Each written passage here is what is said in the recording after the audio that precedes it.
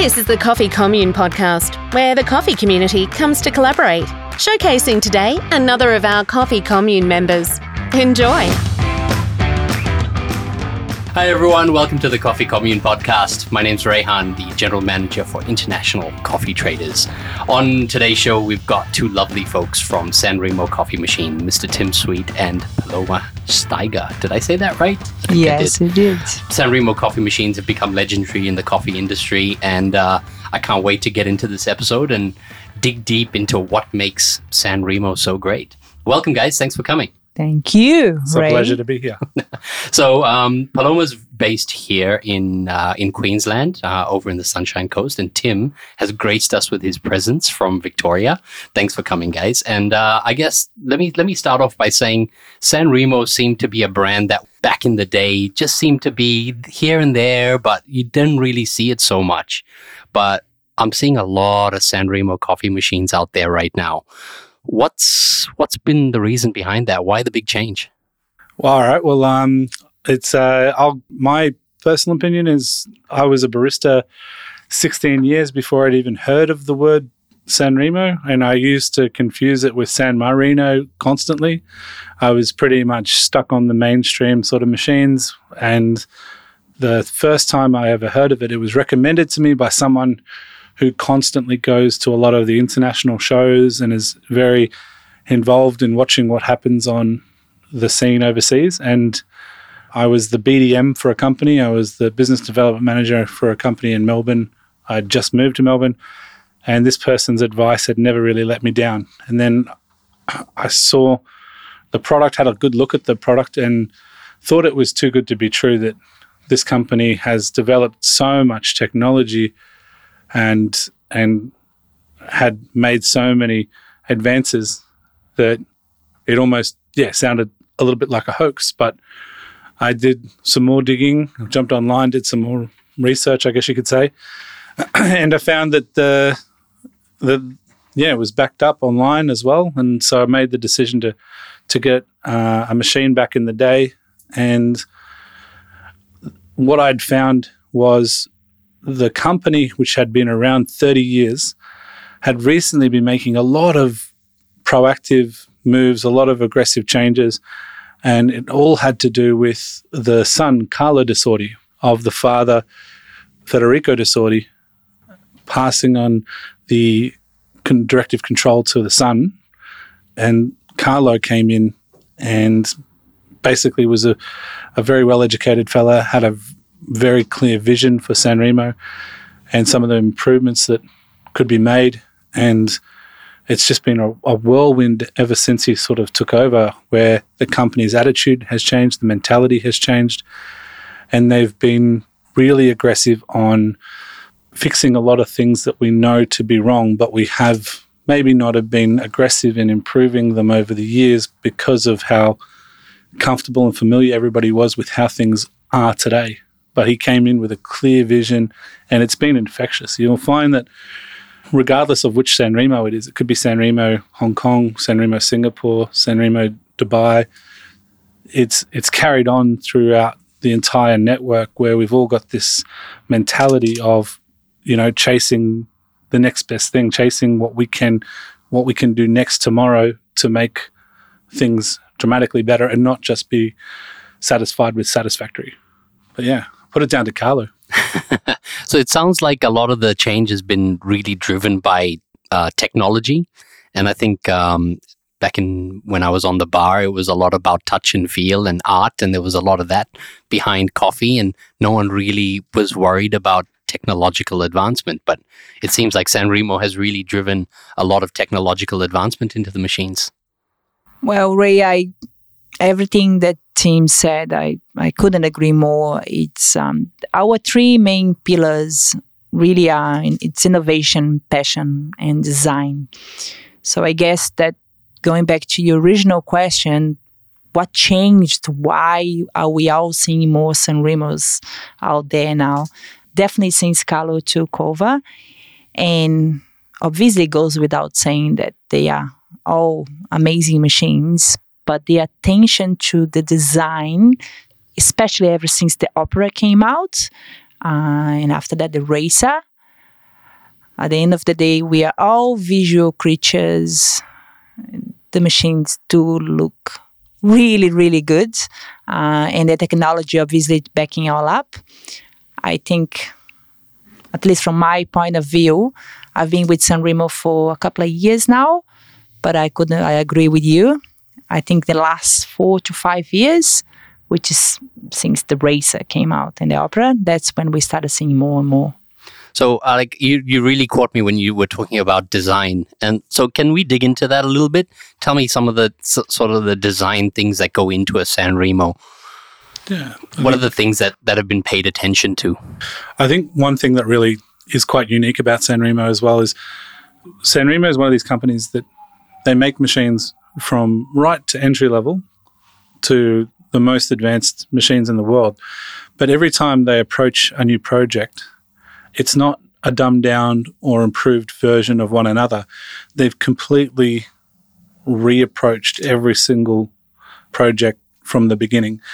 So they've thought of things like, well, with the Cafe Racer, it's designed for very, very high volume speed of service. It's designed to achieve an extremely high quality, very consistently at high volume. So the minimizing of the buttons, the steam wand activation, everything is designed for speed and ergonomics.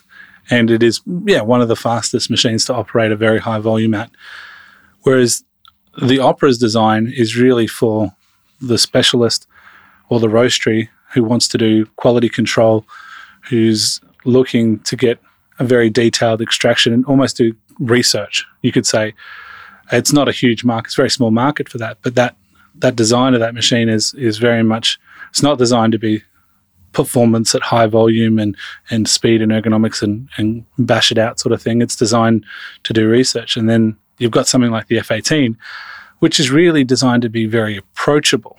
And so just by having one display on the screen so that you only have to concentrate on that display, whether it's showing you the temperature or when you're activating it, showing the time, it's designed to be very easy. So if you're new to coffee or if you're working as a protege for another barista at a cafe, it's not going to stress you out. It's going to make the experience a lot easier. It's a lot more comfortable to learn about coffee from something that is so user-friendly. Like each machine has its own DNA. While you can see a Sanremo and you identify the look of a Sanremo, each machine has a very unique and individual approach. I'm really curious about the Opera. When you said this is really for the geek out kind of barista, what are some of the things that you can do with that machine that you can't do with others? Well, pressure profiling, let's start with that. Pressure profiling is often a very technical word, and not a lot of people very much understand the application of pressure profiling.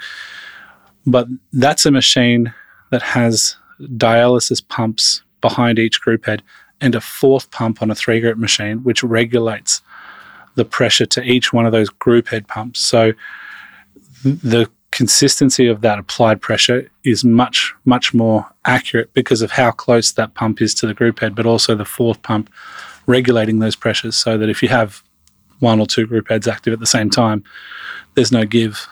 But you've got, 6 recipes per group head. You've got pre-infusion pressure, post-infusion pressure. You've got the extraction pressure. So 3 variables per shot, 6 brewing options per head. You've got 18 recipes in that one machine at any given time that you can use, or you could just use it as one recipe machine. However, you can then save that file in the software in the tablet or your mobile phone by linking up with the machine and start again. You could then add another 30 sets of 18 recipes on top of that and keep that as your research into all the different coffees that you're trying. As a roaster, you could have one group head just dedicated to research, while the other 2 group heads being used to do quality control for the blends that you've already got in the market. It's an exceptional machine, but it is a very small market share of people that, one, are going to fully utilize that technology, and 2, that understand that technology. So I'm going to ask a bit of a loaded question. considering that most machines out there, most baristas, most cafe owners are probably only familiar with press a button and it makes brown espresso. Mm-hmm. How useful is all of this technology? Is it too much? I think so. Yeah, I think that's a safe question, and I'm going to answer with I believe so. I think that every machine has a time and place, whether it be Sanremo or another machine. You'll usually find most companies out there have very advanced machines and technology, and there is a time and place for it. I don't think the Opera's place is definitely in let's say a busy shopping centre cafe or a high volume cafe in a busy street. I think, it can be used there, but I don't think that's probably the best use of that technology. I think you're probably more appropriate to choose the right horse for the right course in terms of, and that's a big part of me and Paloma's job, is like when someone comes to us and they're interested in machinery, it's not just sell a machine. It's make sure the person is aligned with the most appropriate machine for their business, and we have to take in due care in terms of how much volume that cafe is doing, the desired outcome that the operator is looking to achieve. We have a long-term relationship goal where when we're dealing with customers, to put them in front of the most appropriate machine that suits them. And, definitely the Opera is not most appropriate. Majority of the time, your most appropriate machines are going to be ones that can make life as easy as possible for the operator. And we're talking the F18, sometimes the Zoe. And if it's a specialty cafe and they're doing a lot of volume of coffee, then Racer, and that's the bulk of your market share. So it sounds like it's not just about selling coffee machines, but you've also got a strong focus on customer care, customer service. What's that cycle look like? Where do you start with a cafe that's looking to upgrade their machine or move to a new machine? I guess the beginning it's always just understanding where they want to go, where they at, understand the business, like Tim said, how they operate, the volume that they do. One question that I get asked often is, how many kilos should I do to use a multi-boiler machine, or how many kilos can a two-group Zoe cope with? And I think, again, it really depends on how they operate. I think it's important to know if the cafe is a 5-day operation, a 7-day operation, if they do the bulk of the volume in 2-3 hours, or maybe it is spread out throughout the day. Ultimately, a two-group Zoe, a single boiler machine, let's talk more specifically, can hold high volume. If they do the volume throughout the day, nowadays, especially if they have a milk system, for example, which then takes a lot of the pressure from the machine, and a hot water system, and the machine is only used for coffee, a single boiler machine can do up to 50, even 70 kilos a week. So I guess that's you 100% right, Ray. So our job, actually, a big portion of our job is just building up that relationship with the customer and helping them choose the best, the most suitable machine for their business, for their customers. Yeah, 100% right. I guess that goes without saying that all the different machines come in at different price points for different suitabilities and different technologies. How do they compare, like for someone starting out on a budget versus someone who's got a bit of money to spend? Yeah, look, I know Paloma and myself have a very similar attitude. If we can save the customer as much money as possible in terms of initial capital and long-term, the better.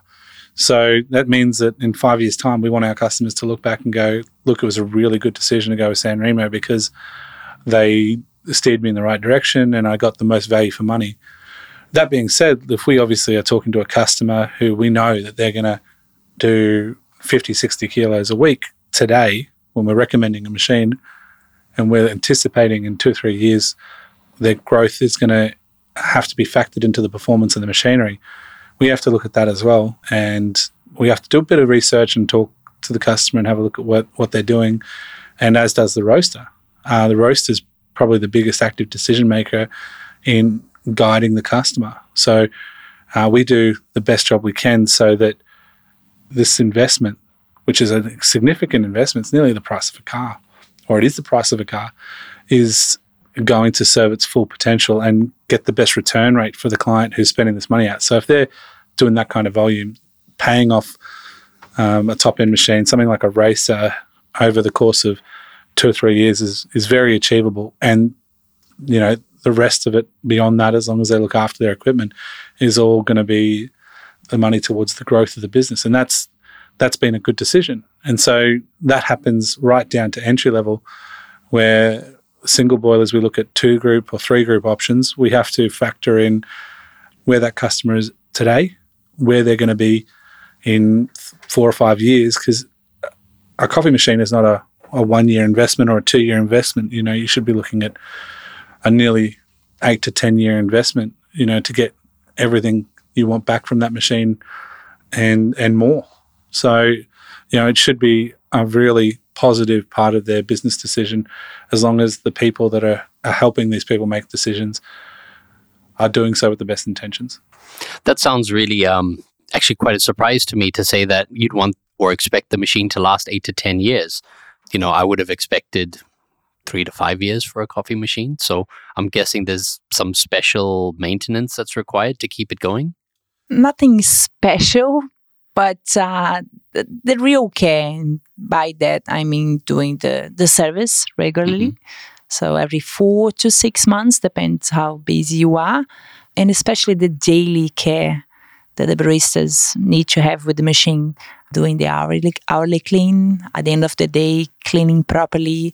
And if you do that, it can last Big 8 thing to is 10, even more than 10 years. Big thing is water filtration as well. I mean, you Queenslanders will know, as well as some people in Melbourne who are in some questionable spots with water.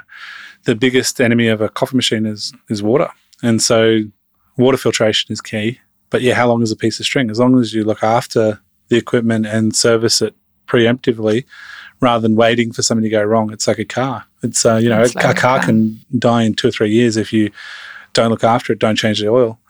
But if you look after that car, you know, it could be, who knows, it could last a very long time.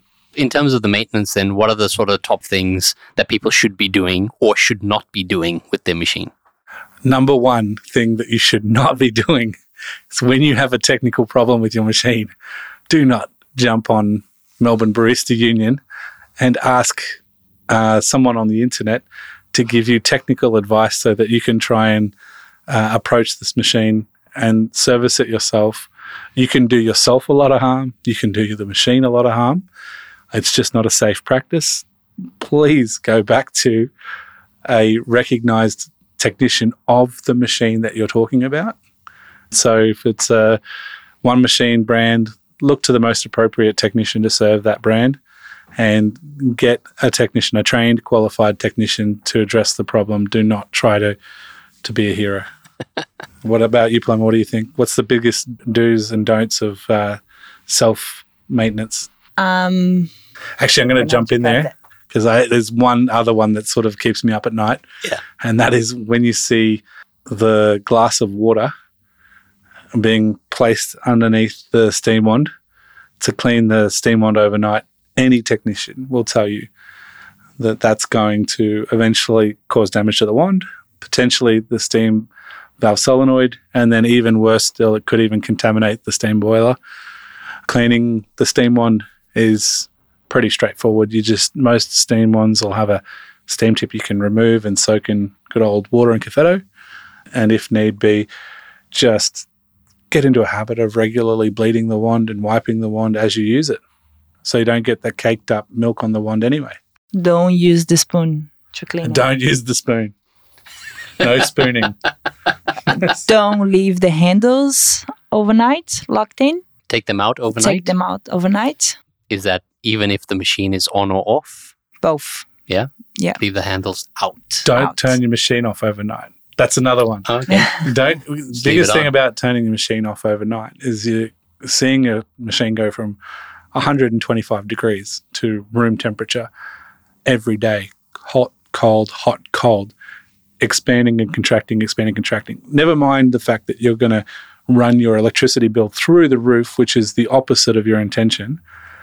You're also going to cause a lot of wear and tear and damage to your machine. And the water doesn't like doing that either. If your water goes hot, cold, it's going to amplify the scale that might or may not even have happened in your machine. Keep it on. There's a lot of these little myths in coffee that people argue endlessly about on the online forums, like, should I turn my machine off? I want to come back to that group handle. Why should you leave your group handles out?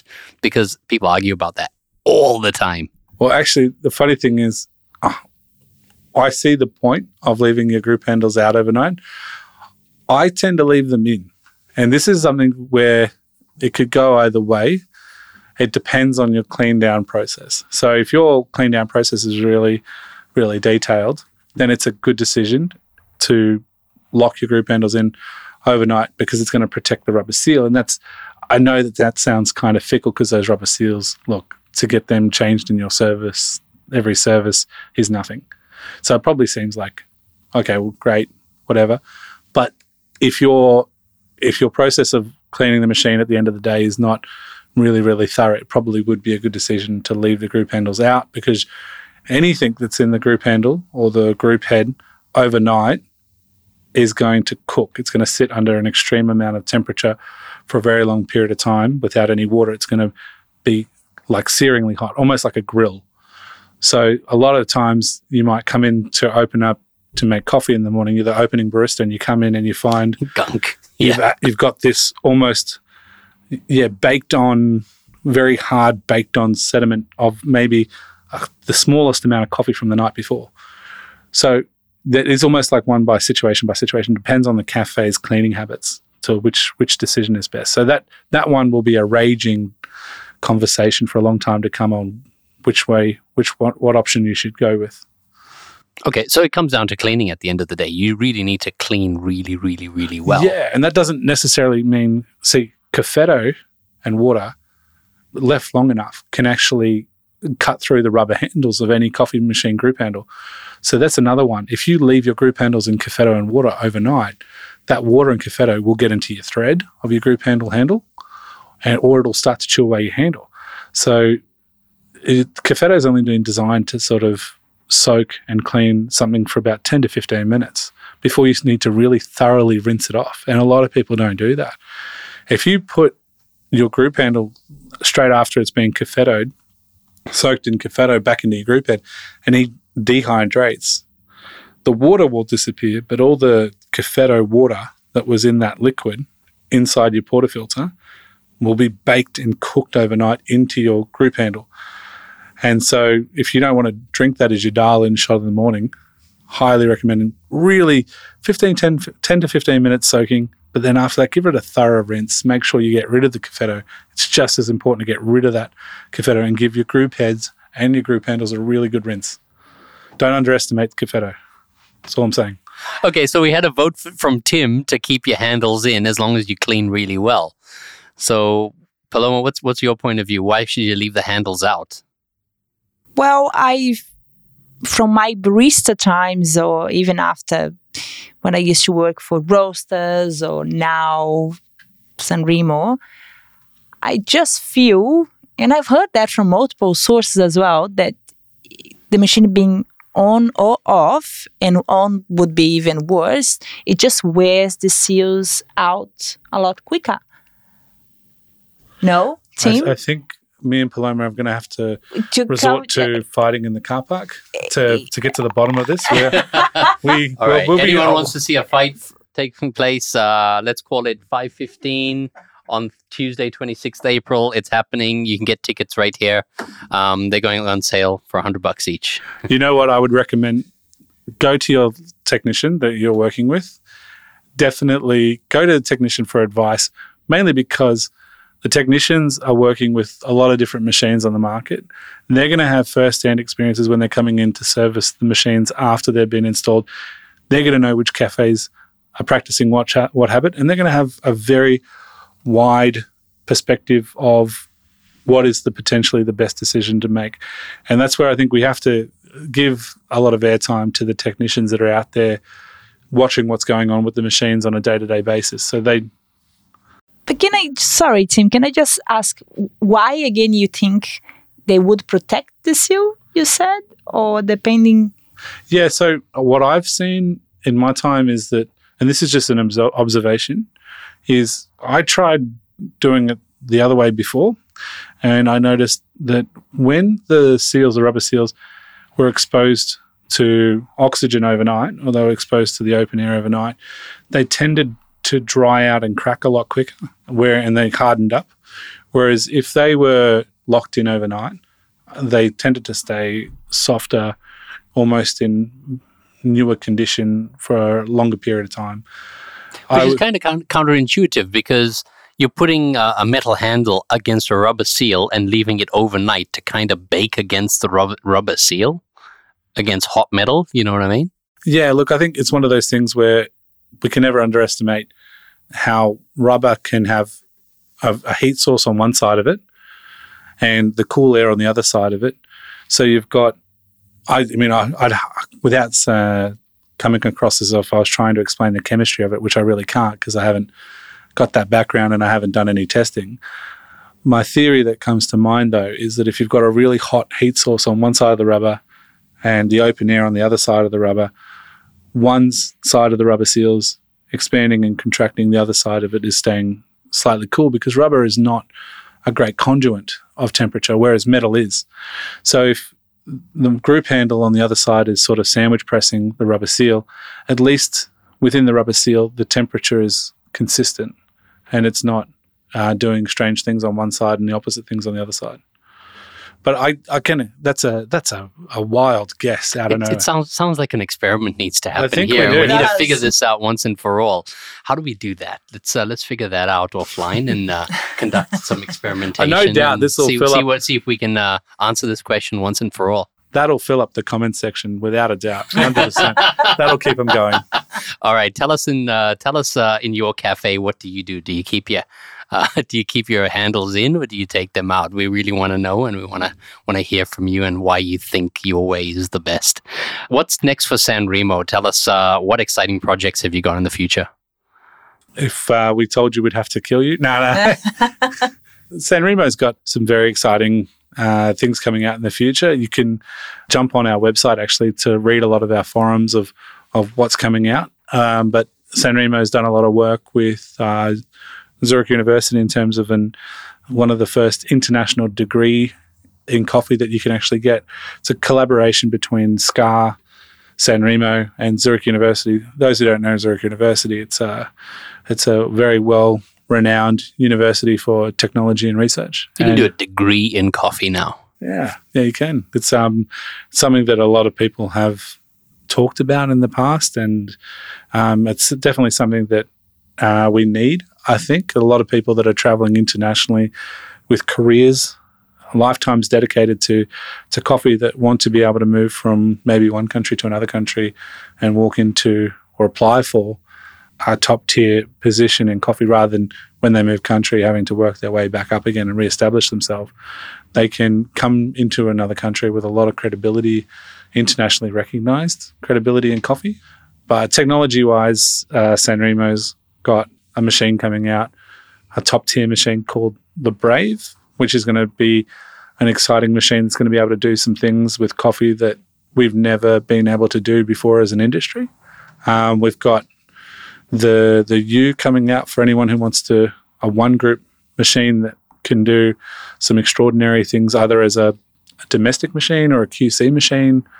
Its applications very open-ended, but it's got the ability to do some incredible things in terms of pressure and telemetry. But even the technology, the most exciting thing is the application of the research that we do as a company in our top-tier projects that carries through even to our entry-level machines. We learn so much from those top-tier machines, and I know a lot of people say, oh, look, it's not really that applicable for our market, it's a bit too crazy, or it's a bit too advanced. But the work that we do in those machines carries right through to even the entry level machines, and it's amazing to see. I wish these sort of things were happening around in my time. I saw a video the other day of a robot pouring latte art. Anything like that in the works? Not yet, at least not that we know of, but I'm sure it will happen eventually. Well, actually, you're touching on a very big subject there, and it is automation. Automation of machines is definitely on the cards, and it's getting better and better and better. And I think that's something that, as a community, regardless of brand of machine, we have to look at what are we doing as an industry to advance the barista espresso machine design or presentation of coffee or representation of the coffee, to keep advancing so as to further the gap between a fully automated experience and something that's handmade by a barista. We need to continue to push the envelope as an industry and ensure that that relationship continues to advance. I mean, not to take anything away from fully automatic machines. I think they can be fantastic. I think that they can really serve their purpose in the market. But for having a person, an individual making the coffee and keeping an eye on the product all the time, and also the customer's feedback and gathering that first-hand experience, I think that's so important to the future of coffee. I think that's a lovely sentiment for us to finish off on. What's the best way for anyone to get in contact with you? Definitely through our website. Yeah, I think on the website you've got our contact Socials information as well. Yeah, you've got. If you're in Queensland, probably 90% of you listening are. You can find Paloma's contact information or email address and number on www.sanremoaustralia.com.au. If you're in Melbourne, you'll see my information online as well. And send us an email, text message. We're pretty approachable. We'll come back to you pretty much straight away. It's been lovely talking to you guys. Thanks so much for being on the podcast. Thank you. Thank you for listening to the Coffee Commune podcast. Remember to subscribe and rate this show wherever you're listening.